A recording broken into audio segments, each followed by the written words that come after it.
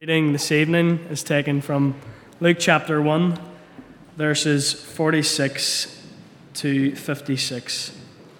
Luke chapter 1, verses 46 to 56, page 1026 in the Pew Bible. Just by way of context, the angel Gabriel has just met with Mary, and she's told Mary that she is going to bear this son who's going to be known as the Son of God. And Gabriel has also told Mary that her relative Elizabeth is going to bear this son, who's John the Baptist. And Mary heads out to go meet with Elizabeth, and there's this lovely greeting. And Elizabeth's child in the womb leaps for joy as Mary and Elizabeth meet together, because this child that Mary's about to have is no ordinary child, and now Mary sings this song of praise. Let us read God's word. Verse 46. And Mary said, "My soul glorifies the Lord, and my spirit rejoices in God my Saviour, for he has been mindful of the humble state of his servant. From now on, all generations will call me blessed. For the Mighty One has done great things for me. Holy is his name. His mercy extends to those who fear him. From generation to generation, he has performed mighty deeds with his arm. He has scattered those who are proud in their inmost thoughts. He has brought down rulers from their thrones, but has lifted up the humble. He has filled the hungry with good things, but has sent the rich away empty. He has helped his servant Israel, remembering to be merciful to Abraham and his descendants forever, even as he said to our fathers." Mary stayed with Elizabeth for about 3 months and then returned home. Amen. And we thank God for his word. Let us pray.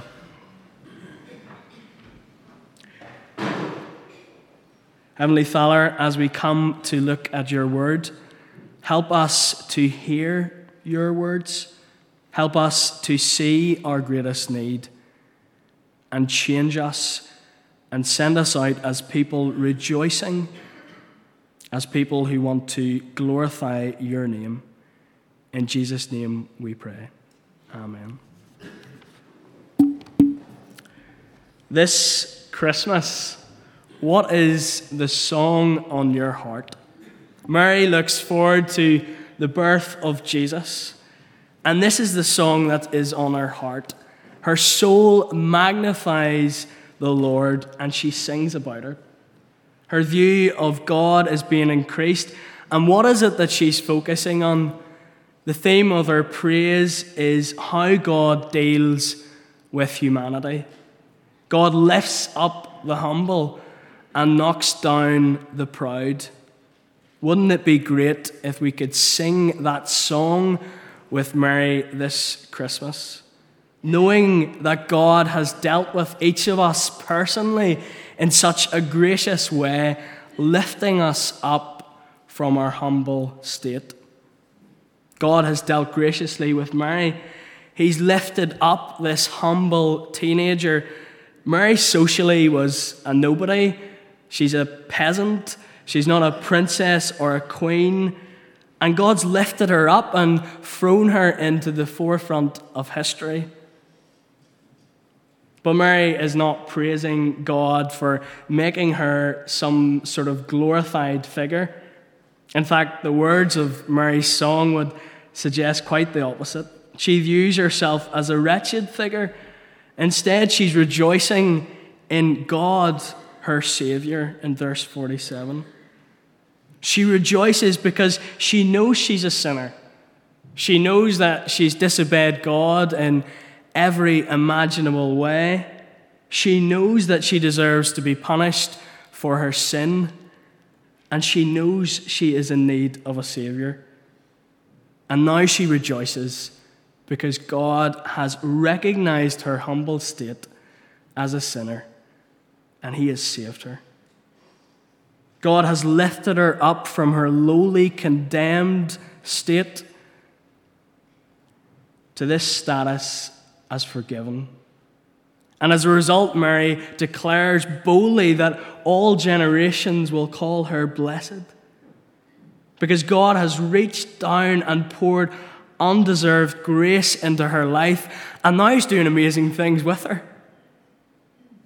He saved her, and now he's going to use her to give birth to this Jesus. She's going to watch this little boy grow up and become the most perfect man to ever live. She's going to watch him do amazing things. She's going to know the Son of God in a way that no other human will. Mary, this humble girl, has been lifted up from her humble state. And Mary herself calls herself, she recognizes her humble state in verse 48. And this isn't just a reference rooted solely in her social significance. Yes, she is a nobody socially. But her humble state is more than that. It's a reference to her sin and her need of a Savior. Her humility is something like, God, I am low, I am weak, you are great, almighty, and high. And so this is not moral teaching. Make yourself poor, make yourself lowly, give to the poor. But this is more than that. After all, we know people who give generously to the poor. We know people who we could recognize as humble, who don't even boast in their own abilities, but they deny God. Jose Mojica, I probably butchered that pronounce, but he was a former Uruguayan president, and he was described as the world's most humble head of state. And why was he described in that way? Because he drove a battered old Volkswagen Beetle. He refused to live in the presidential residence, and instead he lived on a farm. And his monthly salary, well, he gave 90% of his monthly salary to charity. He could definitely be described as humble in some ways, and it's commendable how he counted others as more significant. But Jose is an atheist, and so he denies the existence of God. He denies his need of God. Will God be gracious to him and lift him up because he is described by the world as humble? Surely he is humble, but yet he denies the existence of God, and so surely he cannot receive the favor of a God he rejects. You see, Jose is the perfect example. We can think of people, the proud, obnoxious type, who think they're great, and it's so obvious, their pride. But there is also that pride in our hearts. There's those people that are proud in that they deny God and their need of him, even if the world might view them as humble. Mary is lifted up by God because she admits her lowly, sinful state and humbly casts herself onto her Savior, and now she rejoices in song. Is this your song this Christmas? James chapter 4, verse 6 says, God gives grace to the humble and he opposes the proud. He forgives those who admit their sinful lowliness, who admit they deserve God's punishment, and he opposes the proud, judging and punishing those who deny their need of him or their forgiveness. We shouldn't be surprised that this is the way that God dealt with Mary, lifting up this humble girl. Because this is the beautiful thread throughout history. God lifts the humble and knocks down the proud. And in the second part of Mary's song, from verse 50 onwards, Mary moves away from this personal praise and she looks at the bigger picture. She's praising God for how he has dealt with humanity throughout history. Verse 50 tells us that he has shown mercy to those who fear him, to the sort of people who have held God with the deepest respect and awe. They've recognized in humility their lowliness and God's greatness. And Mary looks back, praising God for dealing with mankind in this way. In verse 51, she praises God because she recalls how God has used his arm, how he has used his strength and scattered the proud. She's recalling stories like David and Goliath, how this humble shepherd boy was lifted up and used to strike down Goliath. Didn't God strike him down and scatter the proud Philistines? And into verse 52, she continues. She's looking back, recalling how God has dealt with mankind. What about Nebuchadnezzar? Wasn't he a proud ruler? Wasn't he proud and self-absorbed? He was told of his coming fall if he did not renounce his sins, but yet he would not humble himself. And what did God do? God opposed him. He brought him down from his throne, and instead throughout history, God exalted those of humble estate. Isn't that so true? Remember Joseph, he was lowly, he was rejected by his family, he was sold off into slavery. He was desperately low, he was imprisoned, but he ascended and became a powerful ruler or leader. Mary's praise also, she's looking back and Old Testament references are oozing out of it. In verse 53, she says, "He has filled the hungry with good things, and the rich he has sent away empty." She's recalling words of Old Testament scripture, like the words of Psalm 107, verse 9. "For he satisfies the longing soul, and the hungry soul he fills with good things."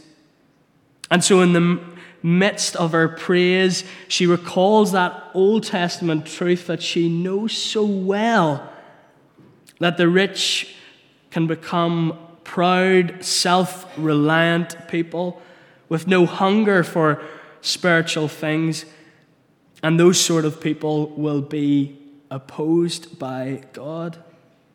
And finally, her praise in verses 54 and 55 conclude. She concludes her song by acknowledging that God has opposed the proud and shown mercy to Israel in keeping with his promise to Abraham. Throughout history, God has opposed the proud and lifted up those of humble state.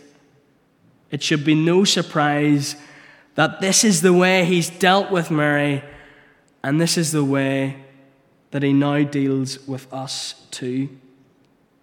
The second half of Mary's praise is not just looking back at how God has dealt with humanity, but she's also looking forward.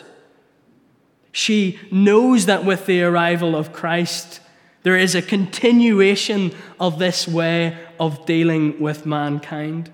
Through Christ, the humble will be lifted up, and the proud will be opposed. The beautiful thread of God's dealing with mankind continues. And so Mary's praise is both historical but yet prophetical. She is both looking forward and simultaneously looking back. Of course, you might argue that she speaks in the past tense, and so surely she's just looking back and just thinking about how God has already acted. But can she not get away with using language in the past tense, but yet still be prophetic? After all, when God promises to do something, it is as good as done, isn't it? And so Mary's song of praise is not just her personal experience, not just looking back at how God has dealt with mankind throughout history, but it's looking forward.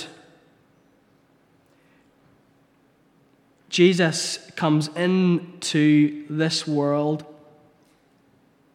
and his mission was not to end this way of dealing with mankind. Jesus would come and he would establish an upside-down kingdom. He would come and preach sermons that would reiterate this message that God lifts up the humble and opposes the proud. He would be the Christ that would stand against the proud Pharisees and send away the rich empty. He would be the Christ that would welcome in the sinners, the adulterers, the tax collectors. He would welcome in and embrace the poor beggars, those hungry for spiritual things. Jesus would come and he would say, everyone who exalts himself will be humbled, and he who humbles himself will be exalted. The message that Jesus would preach and did preach was radical. And his death completely turns things upside down. Jesus, the King of Kings, would come into this world, but not into a royal palace, but into a lowly stable. He would leave his heavenly dwelling, come and be born into a family from poverty, into a stable for beggars. He would grow up and his life would be threatened. He would be rejected by many. He would be betrayed and denied by his closest friends. He would carry out the most beautiful act of humility. And God the Father has highly exalted him for it. He's placed him on the throne, and one day every knee will bow. Isn't it true that God lifts up the humble? He did it with Mary. He did it with mankind throughout history. God the Father did it with his Son, and now he deals with us in this way. He lifts up the humble and he knocks down the proud. Those words of James 4, verse 6 are so true. God opposes the proud, but gives grace to the humble. Which are you?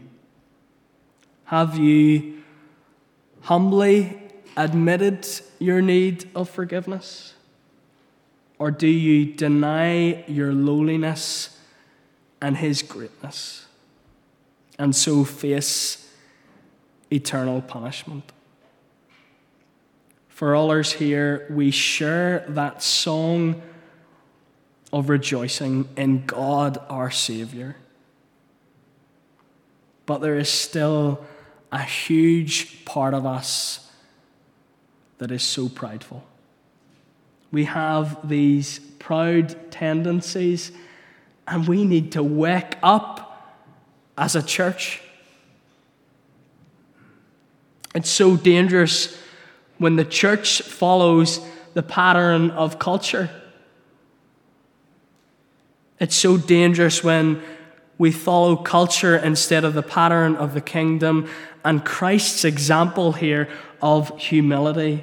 God hates our pride. God opposes the proud, and surely God will discipline a church or individuals that know him but yet have become proud. Those thoughts that we are morally upright people, God will humble them. When we look condescendingly at the drunkards and the adulterers, when we feel morally superior to that foul-mouthed person in work or that gambler in our families, God will humble those thoughts. Christ came and spent time with the sinners, the tax collectors and the adulterers, and he sent away the proud, obnoxious Pharisees that we can so often become. Even within the church, we look down on each other, all to feed our own egos. When someone says something questionable, we roll our eyes, we whisper condemning words. When we meet others from different churches, we boast about our ministries, we wear a badge of pride. But yet God lifts up the humble and he opposes the proud, and surely God will discipline a church or individuals that become prideful. Surely God blesses the humble church. Our pride can grow out of these sort of self-righteous tendencies. Even when we come to look at stories like this, we snub them because of their familiarity. Our pride can take more subtle forms as well. We're warned here that Christ sends the rich, or that God sends the rich away empty. Isn't it so true that we can become easily filled up on the things that we can buy or earn? We thirst and we hunger for those nice clothes, that nice holiday, that better car or nicer home. But people, when we become filled up on these things, there is no room left for God. And God opposes these sorts of people. Didn't Jesus send away the rich young ruler? The rich are sent away empty. We can so easily have an excessive high opinion of ourselves. We think we are great in our inmost thoughts, or we think the world revolves around me and my problems. But God opposes these sort of thoughts, and we need to carefully re-examine ourselves. Mary's song reminds us that we are sinners shown unmerited grace, that we are not the proud, self-sufficient, successful people we think we are or we aspire to be. We need to see the life of Jesus and be kingdom people who follow his example, not the example of culture. We need to embrace the sinner, feed the hungry, care for the church, serve selflessly. We need to set our minds on bringing him the glory and not ourselves. God lifts up the humble and knocks down the proud. Charlie Chaplin is an iconic name, a famous silent movie actor. He was the best of his day, and his name lives on today. He's a legend. But before he hit the heights of success, Charlie, at the age of 10, ended up in a lowly place. His dad died and his mum was absent. And Charlie had to look after his younger brother, and the two of them were on the streets trying to make a living in London. Eventually, he made it. He made a stab at the show business world, and he hit the heights of success. It's a lovely story of someone who was in lowly condition, in rags, but yet rose and was so successful.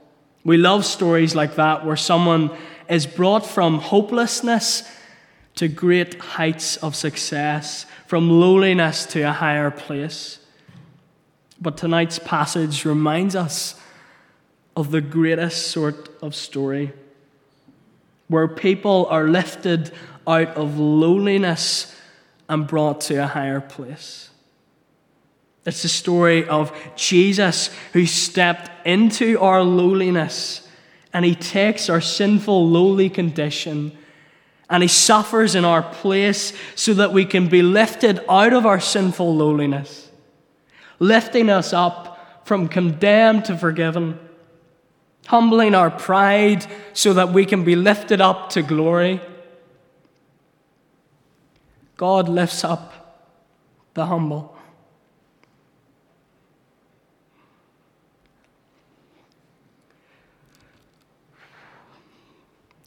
And knocks down the proud. Can you join with Mary in this song? Rejoicing in God, your Savior. Or do these words sit uncomfortably with you? Because you know God will oppose you. Let us pray.